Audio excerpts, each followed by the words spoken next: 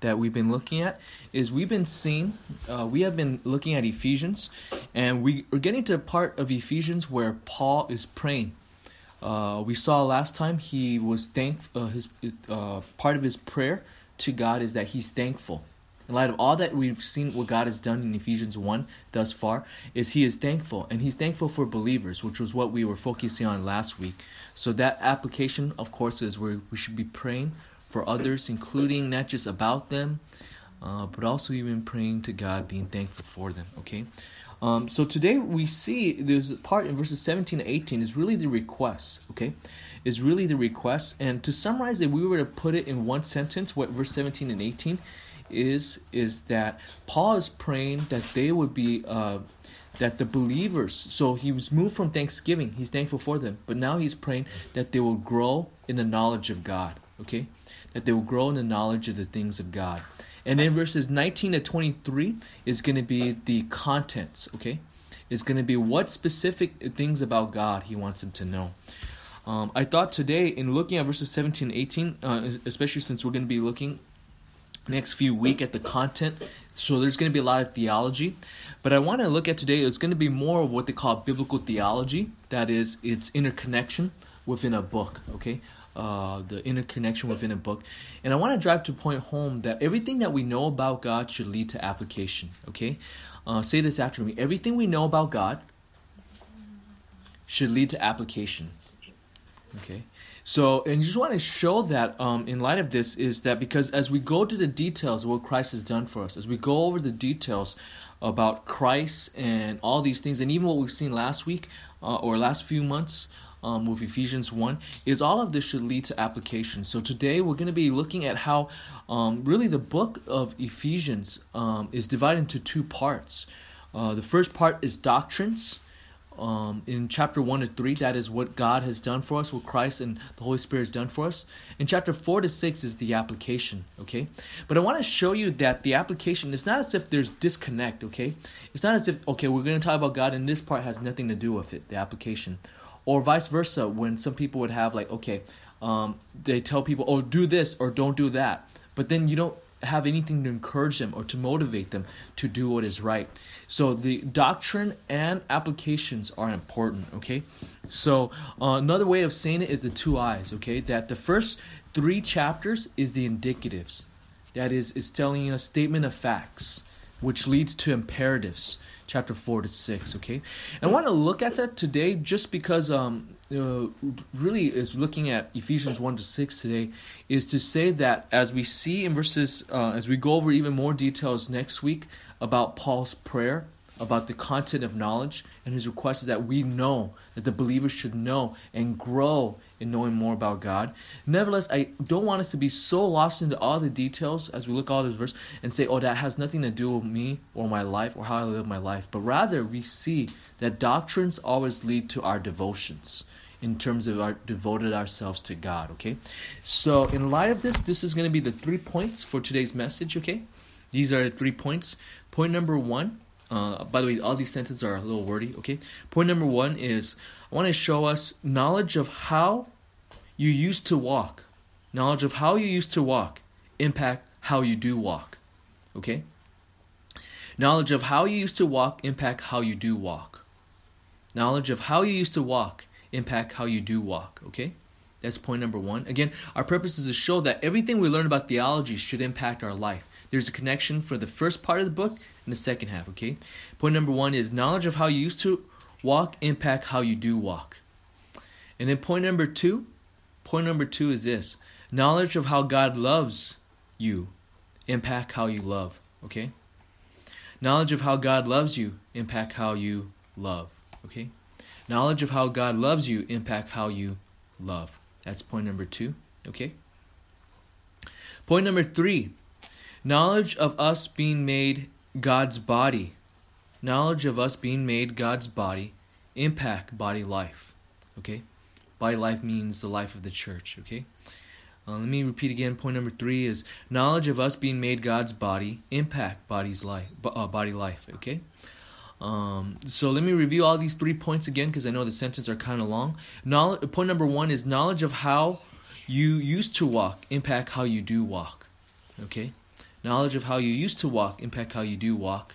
Point number 2, knowledge of how God loves you impact how you love. Okay? Knowledge of how God loves you impact how you love. And point number 3, knowledge of us being made God's body impact body life. Okay? Again, let me say why we're doing this is just so that as we go over the next few weeks about the details of doctrines about Christ and God and all and salvation, all of that, don't ever miss the point that, okay, this is just head knowledge, this is just all that it is only for Sunday, but it should impact your day-to-day life, your week, how you are in relations to others, and especially of how you relate in regards to people at church, the people or the family of God, okay?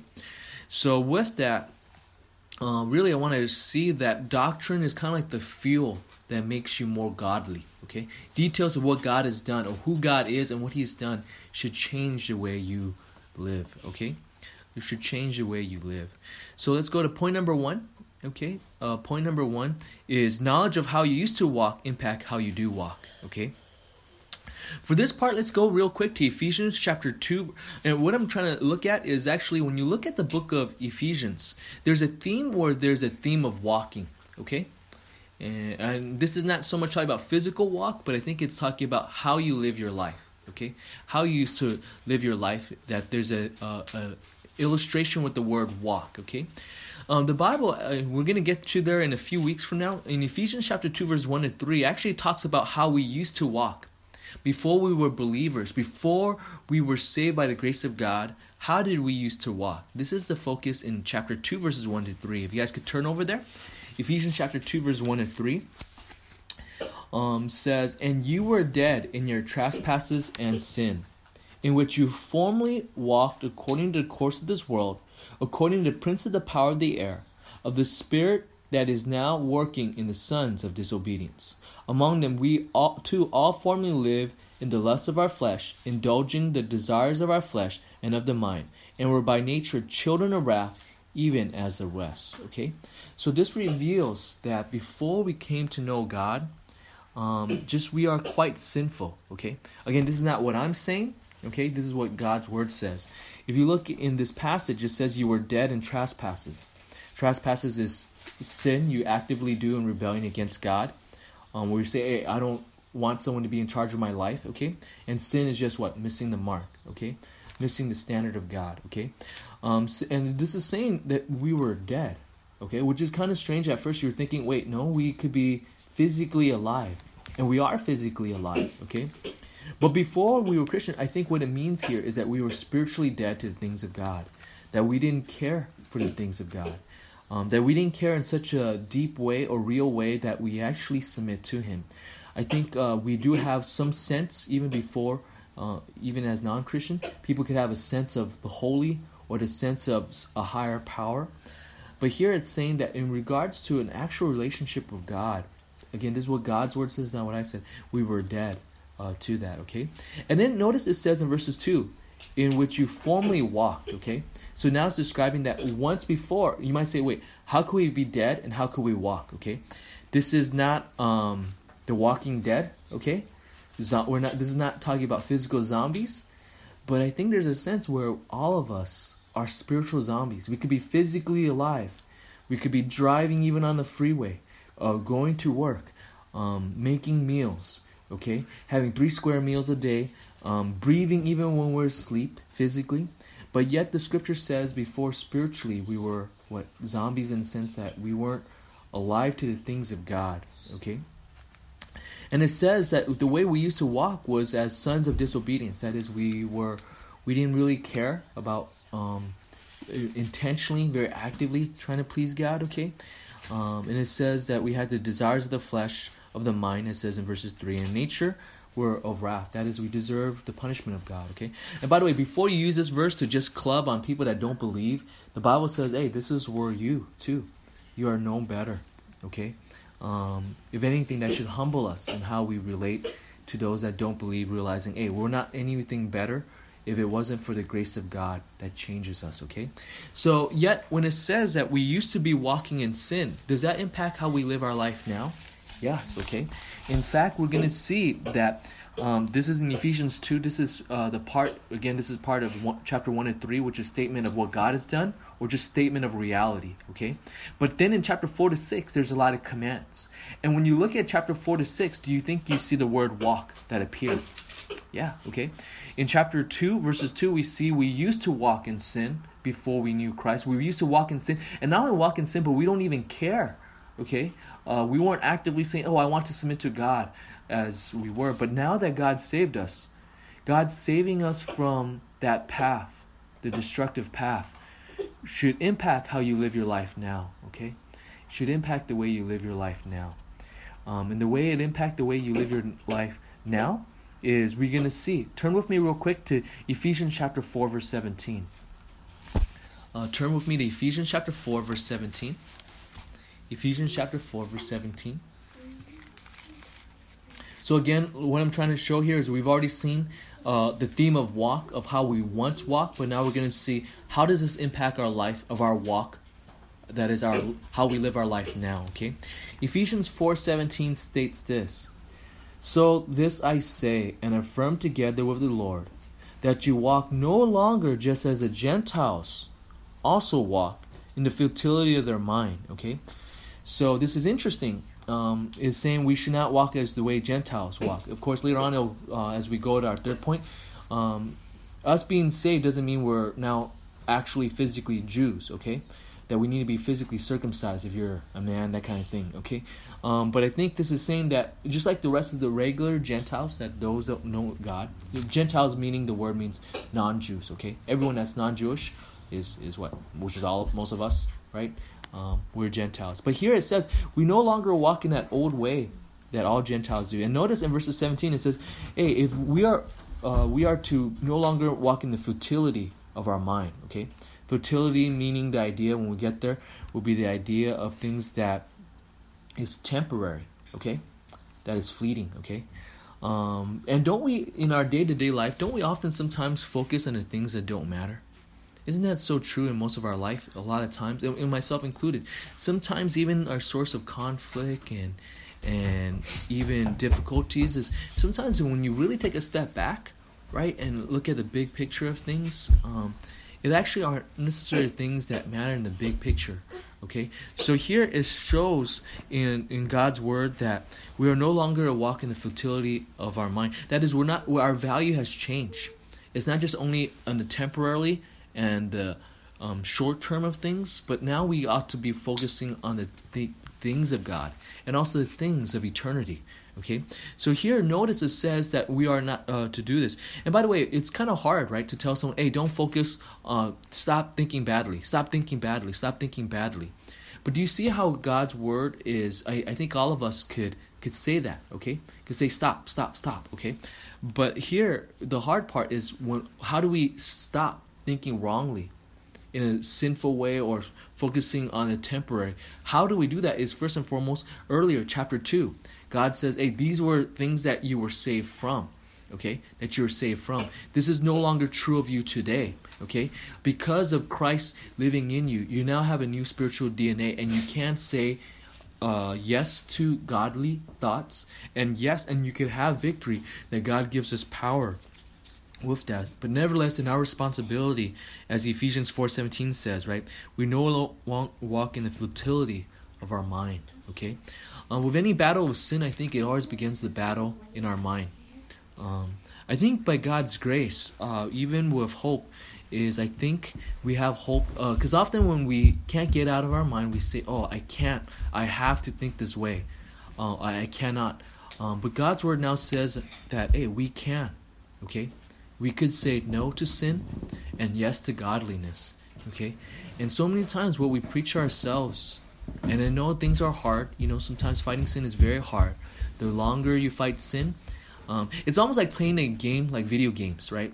Some of those video games, in the beginning level, it's like, oh, it's easy, yes? Okay? For those the boys, right? But then as you climb each level, it gets more difficult. But God's word is also saying, hey, the world is going to get, the journey and the walk is getting more difficult. But God's word says, yes, you can do it, okay? And He gives you grace and help to go to the next level of fighting our sin and focusing on the things that do matter, okay?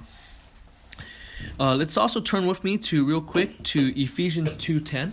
Okay, so we've seen what we used to walk, but now we ask, okay, how should we walk today? Okay, we know we formerly walked in sin. Of course, now we don't. So look with me real quick in Ephesians 2:10. It says this: "For we are His workmanship, created in Christ Jesus, for good works, which God prepared beforehand, so that we would," what is the next word? Walk. Okay, say walk. Okay, the word walk. Notice it appears again. So this is the third time we've seen the verb walk appears. Okay, and what this verse is telling us, remember Ephesians 2 earlier has just told us, hey, we used to walk in sin with no care, right? I remember before I was a Christian, I used to swear a lot. Okay, I think I told you guys before, when I was 15 in high school, I wrote a poem. I thought I was Slim Jim, better than Slim Shady. Okay, I wrote a poem, beginning with the F word, submitted in, and the school thought it was so cool.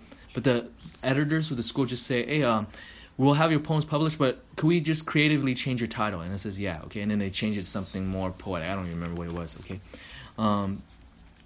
But God has changed that, okay. The first thing, when I first got saved, I think that was the first sin that I felt like, wow, I could drop, was swearing. Now that doesn't mean, like I used to hold the standard where, hey, if you're a true Christian, you never cuss. But that was because I imposed my own standard, right? Like God has changed me, and therefore everyone should definitely never ever struggle with cussing again, okay? But I realized everyone is different, right? Everyone's different, and all those different struggles is actually to make us trust in God more. So notice in Ephesians 2:10 says that God has what? God is changed us, okay? With that Ephesians 2:10, okay? With that, where God has prepared us for good works, okay? And that means that God in His sovereignty, in His plan, has planned for us to walk in good works. And what does that mean? That means you could do good things in serving God, okay? Sometimes in fighting sin, it is difficult. Sometimes we might even have a hard week. But you know what? God's word gives us this. This is an incredible encouragement to me. In that even if you have struggled, even as you look at, there's not a lot of spiritual victory recently. But Ephesians 2:10 says this: in God's sovereignty, He has prepared us to do good works. He's prepared us to walk ahead of time in this path for you. So that should be an encouragement for us to be able to say yes to good works. Not that we do good works to be saved, okay? Not that we do good works to be saved. But rather, God has saved us to do good works, okay, as our thanksgiving to God, okay, as a thanksgiving to God. Let's turn also as well with me real quick to Ephesians chapter 4, verse 1. Ephesians chapter 4, verse 1. We're going to see another instance where the word walk appears, okay? Ephesians 4:1. There is one correction. Therefore, I, the prisoner of the Lord, implore you to walk in a manner worthy of the calling which you have called. Okay, so do you see again the word walk appears? And notice now this is a command that we are to walk. That is, we're to live a life worthy of the calling. Okay, and you might ask the question, what is the calling? And that's the theme earlier. If you remember in Ephesians chapter 1, we went over the whole theme about God has called us, right? If you remember Ephesians 1:4. God has called us to be saved, that He's chosen us, okay? I know sometimes people ask me the question, like, hey, what's your whole point of your church and you, Jimmy, emphasizing being reformed and preaching about election when it appears? There is application. Is that if God has saved us, okay? Again, how do you know you're called? Is if you are saved. Anytime anyone is saved, okay, you're called, okay? And some people are not yet believers, but we don't know who's called, but we preach the gospel to everyone, okay? Everything that breathes, I'm going to show the love of God to, okay? Because I don't know all, but I'm going to go and do that. And if you look with me real quick in Ephesians chapter 1, okay? In Ephesians chapter 1, right, verses 4, He's chose us. Verses 5, He's predestined us. He's done all these things. Again, there's a mystery. I don't know how He figured it all out and all this thing, okay? We are real human beings. We do have a will, okay? But God is sovereign over that, okay? So don't think you're mini robots walking around, okay? You do have a volition, okay? You do have emotions. that kind of thing. But here, nevertheless, in light of God has called you, in light of this, it shouldn't be like, okay, if God has called me, then I'm going to be lazy. I don't do anything. No, but rather, if it is true that God has saved you, that even though your will was hardened and He still do radical heart surgery to change you to be able to respond to God, okay, that should change you, okay? And by the way, if God has called you no longer to walk in sin, and also yet say, hey, you're now walking in good path, those are what God has done. Now, in our day-to-day life, Ephesians 4:1 says, okay, if these things are true, God has called you out of sin, and now God has called you to walk in good deeds, then what does that mean for application? Notice right away, the first verse into the first section that's focusing on the commands, Paul just summarized it, in light of all these things, notice in chapter 4, verse 1, going back to there, when it says, therefore, is therefore a reason. And what's the reason it's therefore is to say, the implication of everything in chapter 1 to 3, that God has called you, that God has make you no longer walk in sin, that now God makes you walk in good works. What does this mean? What is the application? What is our responsibility and our will to do? Chapter 4, verse 1, you're to walk in a manner worthy of the calling, right? You're to walk with the calling, okay? And by the way, there should not be pride where you say, oh, wow, God chose me, okay? And God chose me versus other. That must be something really special with me, that God needs me on our team. No. God already says, hey, you were chosen not because you're worthy. Chapter 2, verses 1 to 3 is because you're sinful. That is why in chapter 4, verses 2, it says, with all humility and gentleness and patience, okay? As some of you guys know, on Facebook these days, different Facebook groups as I'm joined, Reform ones, answering people's Bible questions and all that stuff. After a while, some of these groups may be moderators, and I feel like I'm almost, not just only with our church, but even online, I almost feel like I'm a pastor to the lost boys of the millennials, right?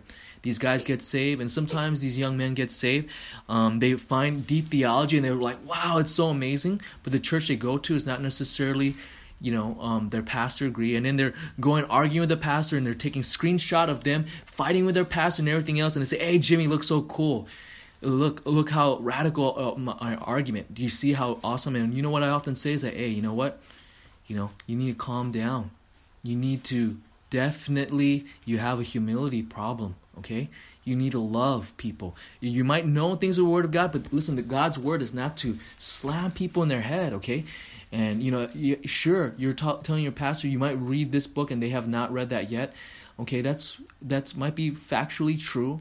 But notice what chapter 4, verse 2 says, with all humility, okay? The more you know, the more you know God's Word, the more you should also know yourself. And the more you see yourself, the more sinful you are. And there should not be a sense of pride that God has saved you, okay? So to be a prideful Calvinist, to be pridefully reformed is actually quite deformed, okay? It's because the more you know yourself, the more you know God's Word, the more the $50,000 question I have these days that I can't answer is, why would God ever have chosen me? Why would God have ever saved me? Knowing how sinful I still am, knowing how sinful the Bible says I am, and knowing how the Bible says that He never chose me because He needs me on His team, okay? But yet God saved me should be a great point of walking in humility, in a gentle, loving kindness towards others, and patience, even with those that don't believe and with those that believe, willing to be wrong, willing to be slandered, and willing to have others to be wrong rather than to be right. So we see how it has application. Look with me also as well in the commands. Chapter 4, verse 17, we've already looked at. But look with me in chapter 5, verse 2. Okay? Chapter 5, verse 2, it says, and walk in love. Okay? So we are to walk in love. What does that mean? Remember, walk is is a term to say, to live your life in love. But then it's hard to love, is it not? Okay? Loving those that are easy to love is easy. But God has called us to love those around us, family members and friends, okay? By the way, in everyone's life, there are always going to be someone that's difficult to love, true or not? Okay? Raise your hand if that's true, Okay? And if you don't raise your hand, if you say, oh, God is so good, I'm so loving, everyone's so easy to love, and this is how awesome I am, I love everybody, and it's not easy. The chance is probably you're the one that's difficult to love, okay? You're probably the one that when family get together, that everyone has a hard time when you say, oh, no one, everyone I love, and I'm so good. And I have no one that's difficult to love. And that might be revealed that you might be need to go to the next level of sacrificial love. But loving those that are difficult to love is difficult, is it not? By definition, obviously, okay? So in verses 2, it gives us the motivation. How do we love when his people are difficult to love? Notice in verse 2, just as Christ also loved you and gave himself up for us, an offering and a sacrifice to God as a fragrant aroma. Chapter 5, verse 2. We love others because what? Because Christ has loved us, okay? Christ has loved us, okay? In chapter 5, verse 2, notice it also compares God's love or Christ's love for us as what? As a smell, okay? As a fragrant aroma, okay? When people love others, what do? When people are interested in courting someone, what do? Guys put on their cologne. I used to think it's colon, okay? In the way, with that, okay, just the spelling, right? And women put on what? Their perfume, okay? But you know what happened? God's love, if it was to be, why I'm drawn to God's love, is his sacrificial love, is what draws me to him, right? In the same way as I'm drawn to love him, to see sacrificial love. And by the way, the more I grow as a believer in the last 20 years, 21 years I've been a Christian, the more I feel like, man, the Word of God is still always amazing with just different details of his death, different prophecies that appears in the Old Testament, okay? In other words, God is the easiest person to love. Could I say this? And Christ is the most easiest person to love. I'm talking about objectively. Now, I know I struggle with loving him. We all struggle with that, right? But God is... Josh, why don't you connect on Wi-Fi? I know I saw your message that your data is running out. But I think you should figure out a way to connect your phone with Wi-Fi. But going back on, in Ephesians chapter 5, verses 1 to 2, right, shows us that we love others, okay? That we love others because of Christ, how much he has loved us, okay? So God doesn't just tell you to do something and that's it. He always gives you grace, okay? In fact, the harder something is to do in your life, the more you need to realize, no, God has given me grace, greater grace. And it's for you to dig into God's word, to see and love him more, to compel you how much he loves you, and therefore to do the hard things, okay? To do the hard things. You also see the walk also is in chapter 5, verse 8. Look with me in chapter 5, verse 8, okay? Ephesians 5:8 says, "For you were formerly darkness, but now you are light in the Lord. Walk as children of the light," okay? So do you see how he doesn't just tell you, hey, walk and do what is right. But notice the grace. He tells you what you once were, which is a statement of fact, that you used to be in darkness. But now it gives a statement of fact. You are light in the Lord. Okay? Notice it's telling you that in light of this, your new identity is that you are a light of the world. So do you see how it changes a statement of fact that if you're really a believer, it's part of your spiritual DNA to be a light. And now if you don't at all, it might be a time just like the same thing. If I turn on a light and it doesn't work, you might want to check the light to see whether you're connected to the source of power, which is Christ, okay? It might be if you need to check you're saved. But the good news is this. He does want you to be saved. If you're hearing this and you're responding and says, I want God's grace, He will. He is gracious, okay?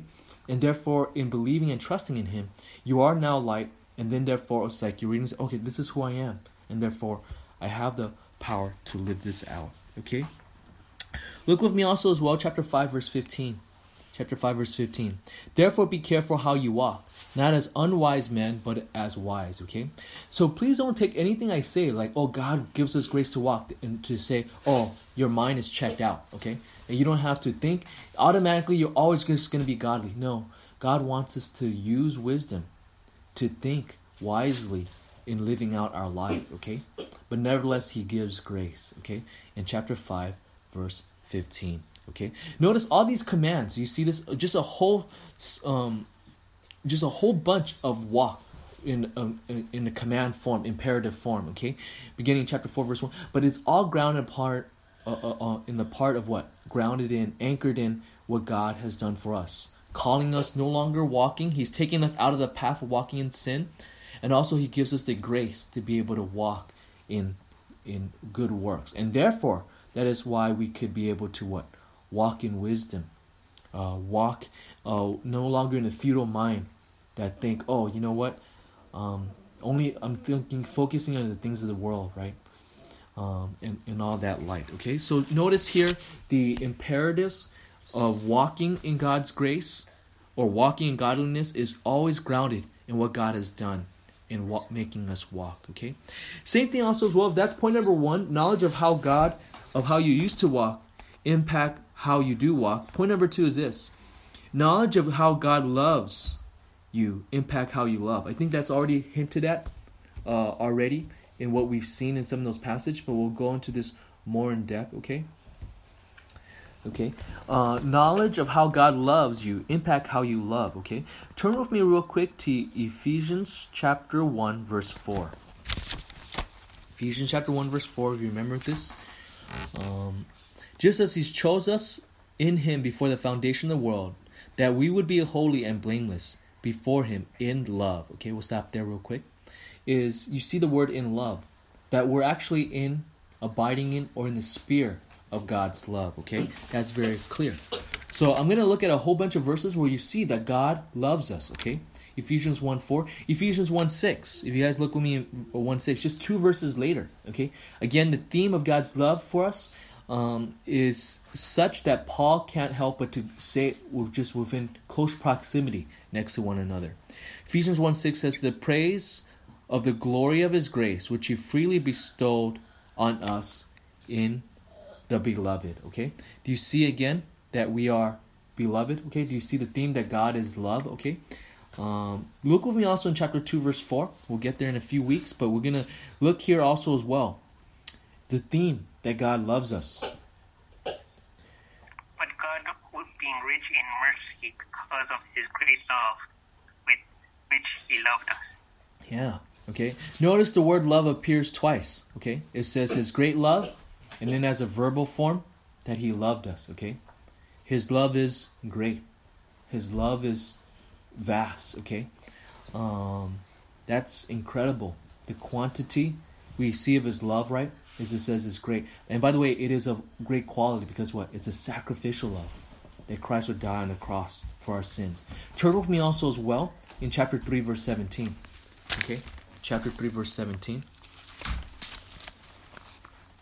It says, so that Christ may dwell in your heart through faith, and that you, being rooted and grounded in love. Okay?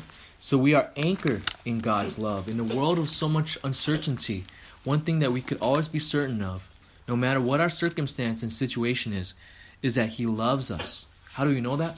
Christ died for you, okay? It's an objective fact that happened in history, okay? By the way, just even non-believers during the time of Jesus, a Pharisee named Josephus even mentioned in the book of Antiquities of the Jews, what he wrote in chapter 18, verse 31, okay? He even said that Christ died. Now, obviously, there's debate about, what it means, but I think that's one of those objective facts that is true in history, right? It's easy for people today. Sometimes you hear people say, oh, we don't know Jesus existed at all. But I think it's even by historical standard. There's a very famous atheist historian named Bart Ehrman wrote a book that Jesus existed. And he argues that Jesus really did live and He died. But then when it comes to resurrection, that's when he says, I don't know what happened, okay? But nevertheless, He died for us, okay? When it says here that we are rooted in His love, don't ever forget. Don't look for love in whether your circumstance is good or positive or something you want or desired or undesired. The objective fact of God's love is that Christ died for you and saved you from your sins. Okay? In light of these statements, these indicative statements, that is, statements of facts, that God loves us, we also see, therefore, that should impact how what? We love others. Okay? Notice, turn with me real quick to Ephesians 1:15. Ephesians 1:15. When we turn there, Josh, could you read that out loud for me? For this reason, I too, having heard of the faith in Lord Jesus which exists among you, and your love for all the saints. Yeah, this was what we looked at last week, if you remember. This is a portion of Paul's letter where he's praying for them and saying he's praying. And he begins first that he's thankful to them for two things, remember? Is what? That they had faith, number one, and that they love others, okay? So here, in light of everything that Paul has mentioned about God's love, notice the church in Ephesians lived this out. It impacted them. Okay, it had a great impact, knowing how great of a quality and quantity of how God and Christ loved us led them to be what? Loving others.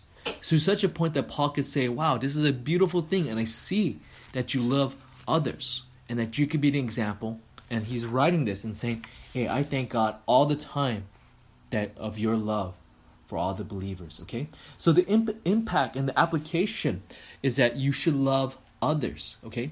You should definitely love others, okay? You should love others. Also as well, you see also as well the application of knowing of God's love should lead us to love. If you could turn with me real quick also as well to Ephesians 3:17. We read earlier 3:19. We read earlier 3:17 of what he loves us. Now 3:19 is what? 2 verses later, that we are to be loving, okay? Ephesians 3:19. Paul says this, and to know the love of Christ, which surpasses knowledge, that you may be filled up to all the fullness of love. So Paul, in talking about all these things about love, he says what? I'm going to be praying for you to know God's love. He's not praying that God loves them more. He's actually saying, in light of everything he says, God loves us greatly, in great amount, okay? Now he's praying that they would be able to know that, so it will impact their life. So I think one application of knowing God's love and his great love is that you also pray for others and also for them to know deeply God's love. Now I think we should pray for different things with people going through, right? Their difficult situation, their temptation, their trials, their work, their lack of work, their family situation, their finance. But one of the things we should never forget to pray is some of those situations their problem might not necessarily go away. We pray for people's health, but sometimes some people's health problems do not go away. That's God's plan. So in light of this, we should also be praying, just like Paul, for them to know God's love so they could persevere even as they're going through their trials, whether or not God takes away their trials or not. Now, again, let me say this. We should pray for people's needs, but don't forget also to pray for them to know deeply God's love. It's not either or, okay? It's not as if like when anyone suffers, you say, I'm not going to pray for your suffering. I'm just going to pray that you love God more and know God's love. No, I think it's both and, okay? But nevertheless, you see, we should pray, as just the Apostle Paul modeled, that people would know the love of Christ in such a way that it will be impacted, that they will be full. And the Greek word for full is often the same word, full, F-U-L-L, or filled, F-I-L-L-E-D, is also the same word as mature, okay? So praying for spiritual maturity of others mean that they need to know the depths and the greatness of God's love. And maybe that's part of the reason why some of us struggle in spiritual maturity is actually we think this next level of Christianity is something we have to do more or whatever else which we do. But the root of that is not, that's not the root of that. It's not good works that you do by your own power, by your own strength and your own self-worth. But rather, it's actually the real root for Christian maturity is actually knowing the depths of God's love. Listen, you can never be a mature Christian. I know we're not perfect. We'll never be perfect. But you can never be a mature Christian, which should be our aim, if you don't dwell and know the depth of God's love. Okay? So this is why we always stress so much on devotion, on reading God's Word, on reading the theology of God's Word, okay? And we should read that so that we could grow into a mature Christian. Let us also look with me also as well to Ephesians 4:2. Ephesians 4:2. It says earlier, we looked at this, with all humility and gentleness and patience, showing tolerance for one another in love. My version says tolerance. Some of your version might say forbearance. Any of your versions say patience. What about anyone else's version say anything else besides? Mine says tolerance. Tolerance, okay. Long suffering. My wife's New King James version say long suffering, okay. I think in theology there is a difference with the word patience and long suffering. I think there's a difference. Maybe I'll give an example. Let's just say there's two people driving, and there's someone that cut off both individuals on the same freeway, okay? Patience is this. When someone cut you off, the patient driver would say, oh, I wasn't even bothered. Oh, he doesn't even, he's not even offended at all, okay? Long suffering is this. You get cut off. You're like, oh, man, I really did not like that. But then you're not going to act out like, I don't know, drive faster and cut him off, give him a middle finger, and then your church license plate says, or bumper sticker says, follow me to True Chinese Alliance Church, or something like that. Crazy, okay? So forbearance is what? When you are offended, when you are hurt, you don't act it out, okay? Patience is what? Okay, you're not offended, you're not being worked up at all emotionally. There's no negative response being triggered on your part.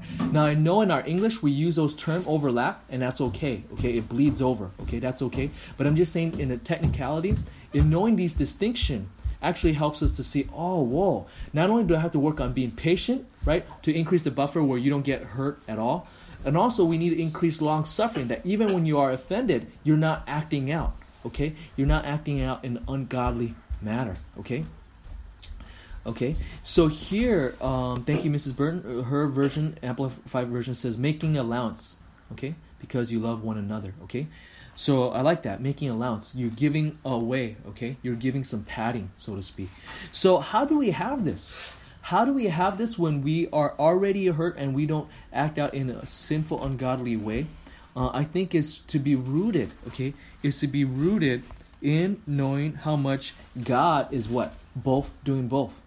He is patient with us, and He is long-suffering. I mean, how many times have we messed up in our life, our sin? Right? If we believe what the Bible says, we've been sinner even since the womb. God has been extremely gracious and patient with me in 36. I always forget how old I am. Okay, always around this time, usually I go overseas to teach, okay? And you know how Chinese people, the year starts with 1? I always round up a little bit, because when I go over there, they always say, oh, Henanqing, or basically you're very young. Are you sure you know what you're doing? That kind of thing. So I always how old are you? It's 36. No, I'm 37, with that. Because I say my age, 1983, and they're, 37. So yeah, I'm going to go with that number, okay? That kind of thing, okay? So let's go back on with Ephesians, okay? In light of that, we see the theme of God's love, okay? The theme of God's love is what drives us to be forbearance or patience and long-suffering of others. Also, look with me in 4:15. It says, by speaking the truth in love, we are to grow in all aspect into Him who is the head, even Christ, okay? So we are apparently also as well to speak the truth in love, okay? Some of us, we have no problem speaking truth, okay? We quote-unquote tell it as it is, okay? I think it's good, but remember, we must also speak the truth in what? Love, okay? Speaking the truth in love. That it must be seasoned with love also as well. Notice also in verses 16, it says, for whom the whole body, being fitted and held together by every joint, supplies according to the proper working of each individual, causing the growth of the body for the building up of itself in love. Do you see the word love appear again? You know what is verse 16 telling us? It's saying, talking about the church, it should be what? A place that's being built up in love. Okay? So notice how, because of God's love, when you go to church, you also show what? The love of God towards others also as well. We're going to look more in verse 4:16 later on with our third point of our message when we talk about the body, okay? But you see this theme of love, okay? Also, this impacts marriage. Ephesians 5:25. Okay, Ephesians 5:25. Husband, love your wives just as Christ also loved the church and gave Himself up for her. That's a high standard, okay? I know, like, even in my evangelism, sometimes on college campuses, right, you have some guy that will say, oh, I'm not a believer. The Bible has many problems, and the Bible is a book that's patriarchal, okay? That it's used, the Bible, to subvert women, okay? Because it says, wives, submit to your husbands. But in the same chapter, in Ephesians 5, that talks about wives, submit to your husband, notice in verse 25, husband are to love your wife, just as Christ also loves the church. You realize how radical that is? Christ loves the church how much? He's willing to be wronged by her. He's willing to even give up himself for her, as it says. Okay? He's willing to die for her. I do ask myself this question from time to time in my own life. Am I willing to die for two things? Now, I'm not one of those guys that has false bravo. I think when we think about death, I think people could be one moment heroic and next moment, what? Show extreme cowardness, okay? I think those guys that are real, like in the occupation of death, will realize this. I think Jin could attest, and even Anthony. I know even in the Marines, certain guys I know, right? When in 323, I hear stories, wow, they did something heroic. They saved one other guy. And next moment could be very cowardly, like fighting over someone else over, meals, like MREs, like the meal things. Like, hey, I need to have my, I don't know, chicken with rice or else. And this next moment, you're like, what? Are you kidding? Next moment, you could be so selfless. Next moment, you could be so selfish. So I always ask myself this question from time to time: am I willing to die for Christ? Okay, am I willing to die for Christ? Number one, and number two, am I willing to die for my wife? Sometimes the answer is that, yeah, I could see myself dying for Christ. Next moment, say, oh man, that's kind of hard. I think about my kids, think about everything else, okay? And I think of also as well, same thing. Moments that, yeah, I love my wife so much, I could die for her. Next moment, say, I don't know. But we have a duty to do that, okay? I think it's a question to always regularly ask ourselves is.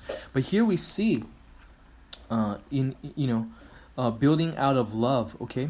We must love our spouse, as it says, as Christ loved the church, willing to die for her. Okay? Notice in Ephesians 5:28, husbands ought also to love their own wives as their own bodies. He who loves his own wife loves himself. Okay?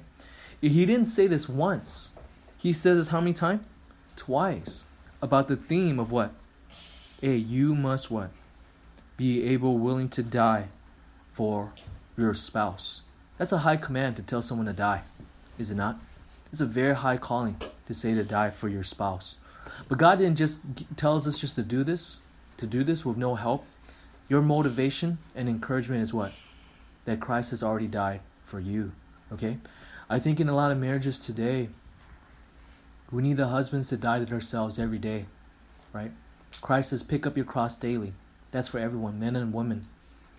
But husbands, for our marriage, and I'm saying this with conviction, not as one who has it together. We husbands are called to what?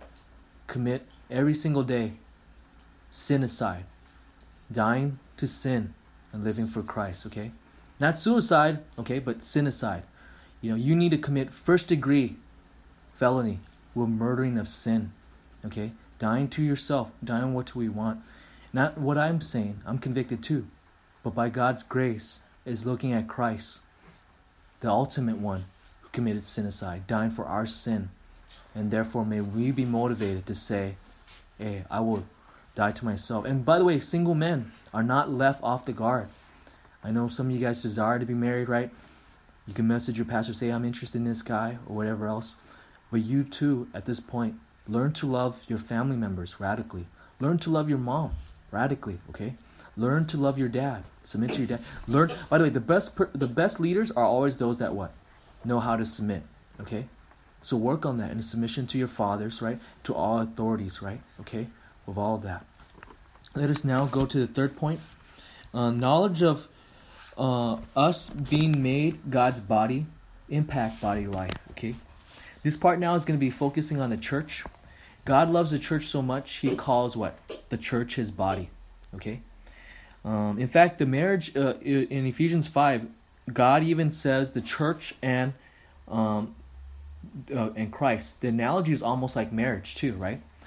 And that should caution us on how we love the church. Because if the church is the bride of Christ, we should respect it, right? How many of you guys in a wedding How many of you guys would go to a wedding that you went there because you're a friend with the groom, and then you would go and complain about the bride? How many of you guys would dare do that? I probably wouldn't, because what? You probably get smacked in the face, right? With that, because on the best day of the marriage, right? It's like a husband's marrying a bride. Groom, groom. How many of us would go to the groom and say, you know what, man, I really don't like your bride. I love you though, we're cool, we're homies, right? All that stuff. But then you go ahead and say everything else. Man, I don't like the. Like, are you crazy, right? Think about it for a moment. The bride of Christ is who? The church. Now, I do think we need to be real about the church's sin. I do think so. And I think the church is far from perfect, okay? Simple church history reveals that. And also living life in the church. As you get to know people, the church is imperfect. So none of this is to say sin is okay, okay? None of this is to ever say that bad pastors and bad leadership and unbiblical authoritarianism is cool. That is not what I'm saying. But I think the way we bring up sin to Christ should also be something we do with care and how we pray. Because that's the bride of Christ. That's whom Christ loved, okay? And by the way, that should also lead us to also be what? Love and respect that also of the bride, okay? So in light of this, let's see in the statement of facts where in Ephesians says that God has made the church his body. Turn with me to Ephesians 1:22-23. We're going to be looking at this more in depth, hopefully next week or 2 weeks from now, okay? But it says here, and he put all things in subjection under his feet, and gave him as head over all things to the church. So notice the church is referenced in verse 22. And now verse 23 is going to describe us what is the church, which is his body, the fullness of him who fills all in all. We're looking at this verse to show that Christ calls his church what? His body, his physical body. Turn with me also as well to Ephesians 2:16. By the way, it's not because we earn our way to become his body. It's surely by his God's grace, okay? Ephesians 2:16, and might reconcile them both in one body to God through the cross by having it put to death and enmity. So in the context here, Paul is saying that Jews and Gentiles, no matter what ethnicity, right, we're now part of one church, okay? I know we go to a church called Truth Chinese Alliance Church. 4 words in our name. The most important word to me of those things is church, okay? Then secondly is truth. Actually, no, Christian. Because, any name of any church, Christian church is cool. And the third part is probably truth, because we're all about truth, right? Obviously, God's truth matters first, because that's how the church is established. But you know what? Of all those 4 names, the one that, if you tell me, like, you have to knock out one part of your name of the church, with no sweat at all, without even a thought, I'll drop the name Chinese, okay? Not because I hate myself or any of that thing, okay? Or I'm like anti-Chinese. Like, you guys understand, I can't be anti-Chinese, right? Obviously, look at my face and my eyes, right? I'm a Mongolian face, yellow skin, whatever, huya thingamahu, okay? So I'm a mango, right? Yellow and brown, all that kind of thing, okay? But the part why I dropped this is because the church is more than that, okay? The church is more than that, okay? It is more than just an ethnic identity.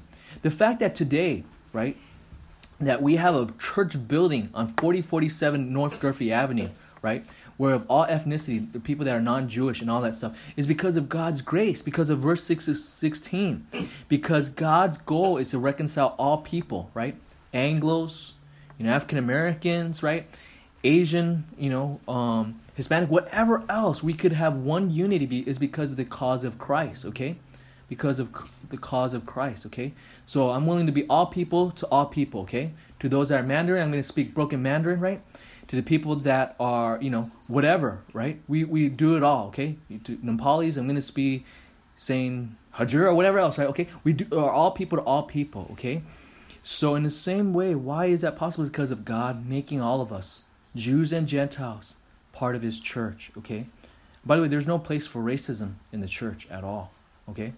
And we should also be very careful of even thinking one ethnicity is superior to others, okay? Because every ethnicity, group, and culture, because culture is man-made, always have some flaws. There's always good things and bad things, okay? Just realize that.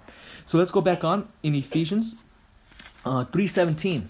You see again, it says, so that Christ may dwell in your heart through faith, and Oh, I'm sorry, wrong verse. Okay, let's now we're going to see imperatives, okay? Turn with me Ephesians 4:4. So we've seen God has made us part of his body, okay? Now we're going to see application. If we're part of his body, that should mean we should live what? A certain way in the body of Christ, that is the church. Ephesians 4:4 says there is one body and one spirit. Just as also you're called in one hope and in one of your calling. You know what this verse is saying? Is we should be one body in the sense of unity, okay? Not uniformitarianism, okay? Not uniformity, but what? Unity, okay? You guys know the difference between unity and uniformity? Some unity is based upon what? Everything must be uniform, okay? That means we must all like the same music, right? We must all be of the same, occupation, that kind of thing, you know? I know a long time ago when I used to be a young man in the church, Andrew, when he was slowly discipling me to be a pastor, he was telling me like, hey, there's this one guy in our church. He goes to a certain college and he says, oh, you know what? I want to leave this church because I'm looking for a church where there's all these electrical engineer to be the case. And we don't have enough electrical engineer. But Jimmy, you're going to go say, I'm not going to be electrical engineer. He's like, I know. You're going to be thorn on his side. You know, Andrew said that. You know, typical Andrew, right? You know, just like you're going to be thorn on his side, but love him to show him what unity looks like. People could be so different and yet be what? You could have unity. So you're just tasked with that. We're meeting him one-on-one. I was like, whoa, okay, right? So we're not called to be uniform, okay? We're not called, not all of us are artists. Not all of us are, scientific, analytical thinkers, right? All of us are different, but God has called us to be united, okay? True unity is not uniformity, okay? If everyone is going to be all the same, then I think that might be a sign that we're a cult, okay? A sociological cult. But God has not called us to be that. But God has called us to be what? United. True unity in light of diversity, okay? So it says here we are what? One body, okay? Ephesians 4:12. It says, for the equipping of the saints, for the working of service to the building up of the body of Christ, okay? So when it says here, verses 11 earlier, okay? We see as he gave some as apostles, in different gifts, right? Some are evangelists, some are pastors, and some are teachers. Why is that? All these different gifts is so that we could be able to be built up, okay? To be built up, okay? In Ephesians 4:12, okay? Verses 13, we attain the unity of the faith and of the knowledge of the Son of God to mature man to the measure of the stature which belongs to the fullness of Christ. Okay, so why do we have diversity? Is actually to build up the body of Christ. Okay, each one of us has different gifts. Jin always laughs at this whenever I say this. I know it can become so cliche, but I say this all the time. Is we need each other. Okay, so you help me out. Say we need each other. Okay, we need each other. Okay, we all have different gifts. Okay, we all have different gifts. You guys realize that? Okay. I am not a pharmacist, okay? I'm not a legalized drug dealer, but I'm so glad our God church, for whatever reason, we have so many legalized drug dealers, right? From Ben and Noel to Hui and all that, okay? We need each other, okay? So with this virus situation, I don't know a lot of things that are medical, right? Or some people with certain medication things, I don't know what it is, so I need them. I need to ask them, okay? Some of you guys know certain things I don't. So we need all each other, okay? We all need each other, okay? We need each other in every single way. Again, I'm going to give this analogy. I'm not going to everyone call it, but we need each other in different ways. Listen, I have a voice that makes joyful noise unto the Lord. I don't know music, okay? I'm so glad that Victor leads in songs of worship, okay? I'm so glad for him, okay? I'm so glad that in certain things, for instance, Mr. Burton, if you want to read an organized, systematic plan of reading God's Word regularly, he has it all ready, right, for you. Different reading plans, okay? I'm so glad, sometimes in ministry I feel like I never have enough time, okay? I feel like I'm burning sometimes the candle on both ends, right? Being late hours and early morning sometimes just to finish things up. And I'm so glad, for instance, of Mrs. Burton going out there, CF regularly reaching out to kids, right? Evangelistic Bible study where it's like, wow, praise the Lord. I'm so glad that someone's out there doing the work of God, okay? I'm so glad for just for every one of you guys in different ways. Okay, again, we could go on with different things with everything, right? With Jim, with the artist thing, with Ben and Noel, right? Even with setting up things for the church with the fellowship hospitality corner, right? Or people leading the worship for the kids like Julie, right? I could go on. If I didn't mention you, please don't feel like it's not a time for bragging and everything else of each one. But I'm bringing this example to say we need each other. My brothers and sisters, we need each other, okay? We need each other in so many different ways. Okay, so when we see this is only possible is because God has made each one of us. There's a sense of joy. Whenever we have any church members finally finish the membership class or whatever, I'm happy because that's like God has given us another organ piece, okay? Some of you guys, boys, play video games, right? When sometimes you do certain levels, right? You go to the next level, boom, you get a gift of what? Certain new weapon or certain new parts or whatever else, and it's just like, oh, all right, awesome, okay? Same thing. Whenever you see someone comes to church, it should be, oh man, there's someone else I need to talk to. Oh man, that's someone else that I'm gonna probably have conflict with. Maybe they're weird. No, see it rather like with a sense of joy. Say, hey, wow, that might be another organ that God has given us. Okay, not every one of us is an eye. Okay. Not every one of us is a neck, okay? Not every one of us is hands and feet. We need each other, okay? We need each other. And by the way, the organs that is more unique and different, we need each other even more, okay? With that, for the function of God's body, okay? So in light of this, we live that life in light of this because of we are called to be His body. Look with me also in verses 16. For whom the whole body being fitted and held together by which every joint supplies, according to the proper working of every individual part, causes the growth of the body for the building up of itself, okay? Some of you guys love meeting with people, okay? Some of you guys less so, okay? Those people that like to meet with others, I think you guys are what? Are like the blood vessels, okay? That just goes and replenishes people everywhere, okay? Some of you guys with various gifts are those that keep things together, right? Admins. Guys, like things that people, you're the one that comes to me and say, hey, Jimmy, we need to do this administratively. Hey, Jimmy, I'm taking care of the finance here, or cutting out check or whatever else. You guys, I think is like the joints, okay? Keeping things together, okay? You need to be strong, but yet also flexible also as well, okay? That's what deacons are, okay? They're the church shock absorbers. You guys are the joints that make things happen smoothly, okay? I think most pastors I know have a gift of vision more than gift of admin, okay? Although there's like administrative CEO pastors or executive pastors, okay? But usually if you talk to those, they're usually not the guys that are excited about preaching God's word. They're excited of making things happen and keeping the pastors organized, that kind of thing. But all this is to say that we need each other, okay? As a challenge to you guys, as an application, we need each other. And this is one of the things I feel why I love the church, right? I love the church.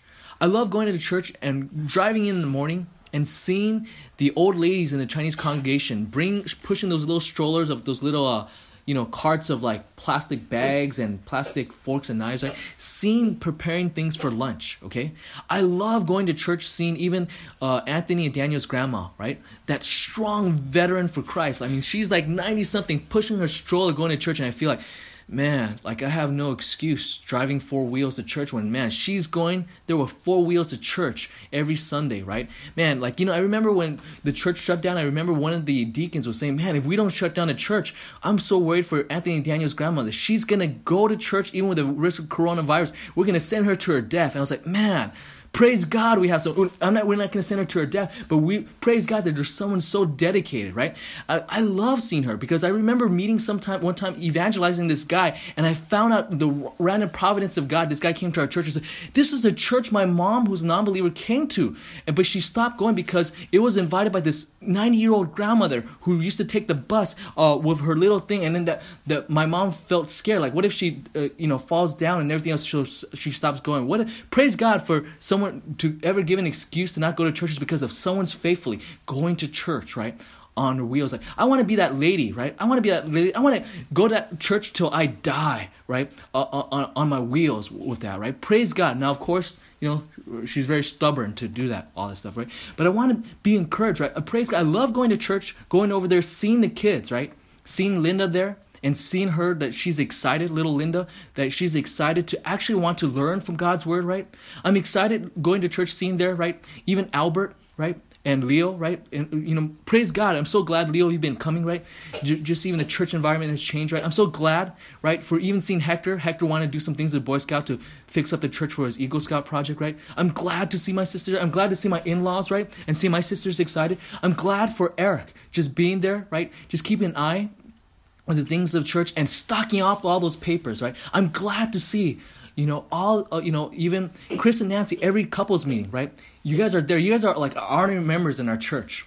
That's how we feel, right? Knowing you since high school, seeing you've grown, right? Seeing even back then, praying for Nancy's salvation and seeing her grow so much, Nancy, his wife, right? And I'm just so thankful. I'm so thankful every time, even you, Edward and Margaret, couples meeting, coming every month faithfully. We love to see you more, but it will stop there, okay? But we were just so thankful for every single instance. I'm so glad for Phil being there, okay? And Josh, the eager beaver to read God's word, right? So glad for even Mr. Burton picking up people for the ministry. I'm so glad for Mrs. Burton, even there just saying amen, hallelujah, praise God, right? And affirming it and giving us the amplified version. In other words, I'm thankful for Julie coordinating. What I'm trying to say is I'm thankful for everyone, okay? I'm thankful even for Eric. Seeing you and seeing it, after many years, just seeing you guys being back and just regularly making the choice to say, hey, coming online every week. I'm thankful for everyone because of God's work. Because of God's working in you makes me affirm to say, hey, God's also working in me, even when the times of hardship. And I'm thankful for my wife making us all go out, right, to church on time. The reason why we barely make it every Sunday is not because of me. It's because I'm trying to always touch up sermon last minute. It's because of my wife. Actually, I think the church strength is really because, part of it is my wife makes everything happen so I could actually focus on ministry, right? Including feeding me and everything else like that. So we must be thankful for the church because of what God's working. And sometimes when we struggle, listen, we must also, when we wonder if God's working in our midst, don't go to the church and say, oh, be jealous, oh, why is God working? But rather say, wow, God's working in these brothers and sisters' life. Let that be an encouragement to say, God is not done with you too. Let that be an encouragement. Praise God, He's made us His body. Praise God, He loved us so much, He calls us His body. Not something else outside of Himself, but His body as well. Let's close in a word of prayer. Our Father in heaven, thank you, Lord, for our small little church. Thank you, Lord, for you working. Thank you, Lord, for each one with all the gifts, from being an artist, Lord, from organization and everything else. Lord God, we pray, Lord, that we look with eager anticipation each Sunday to see how Ephesians is applicable to our lives by first going into the deep doctrines of your grace and into our life where we need it. Thank you. In Jesus' name we pray. Amen.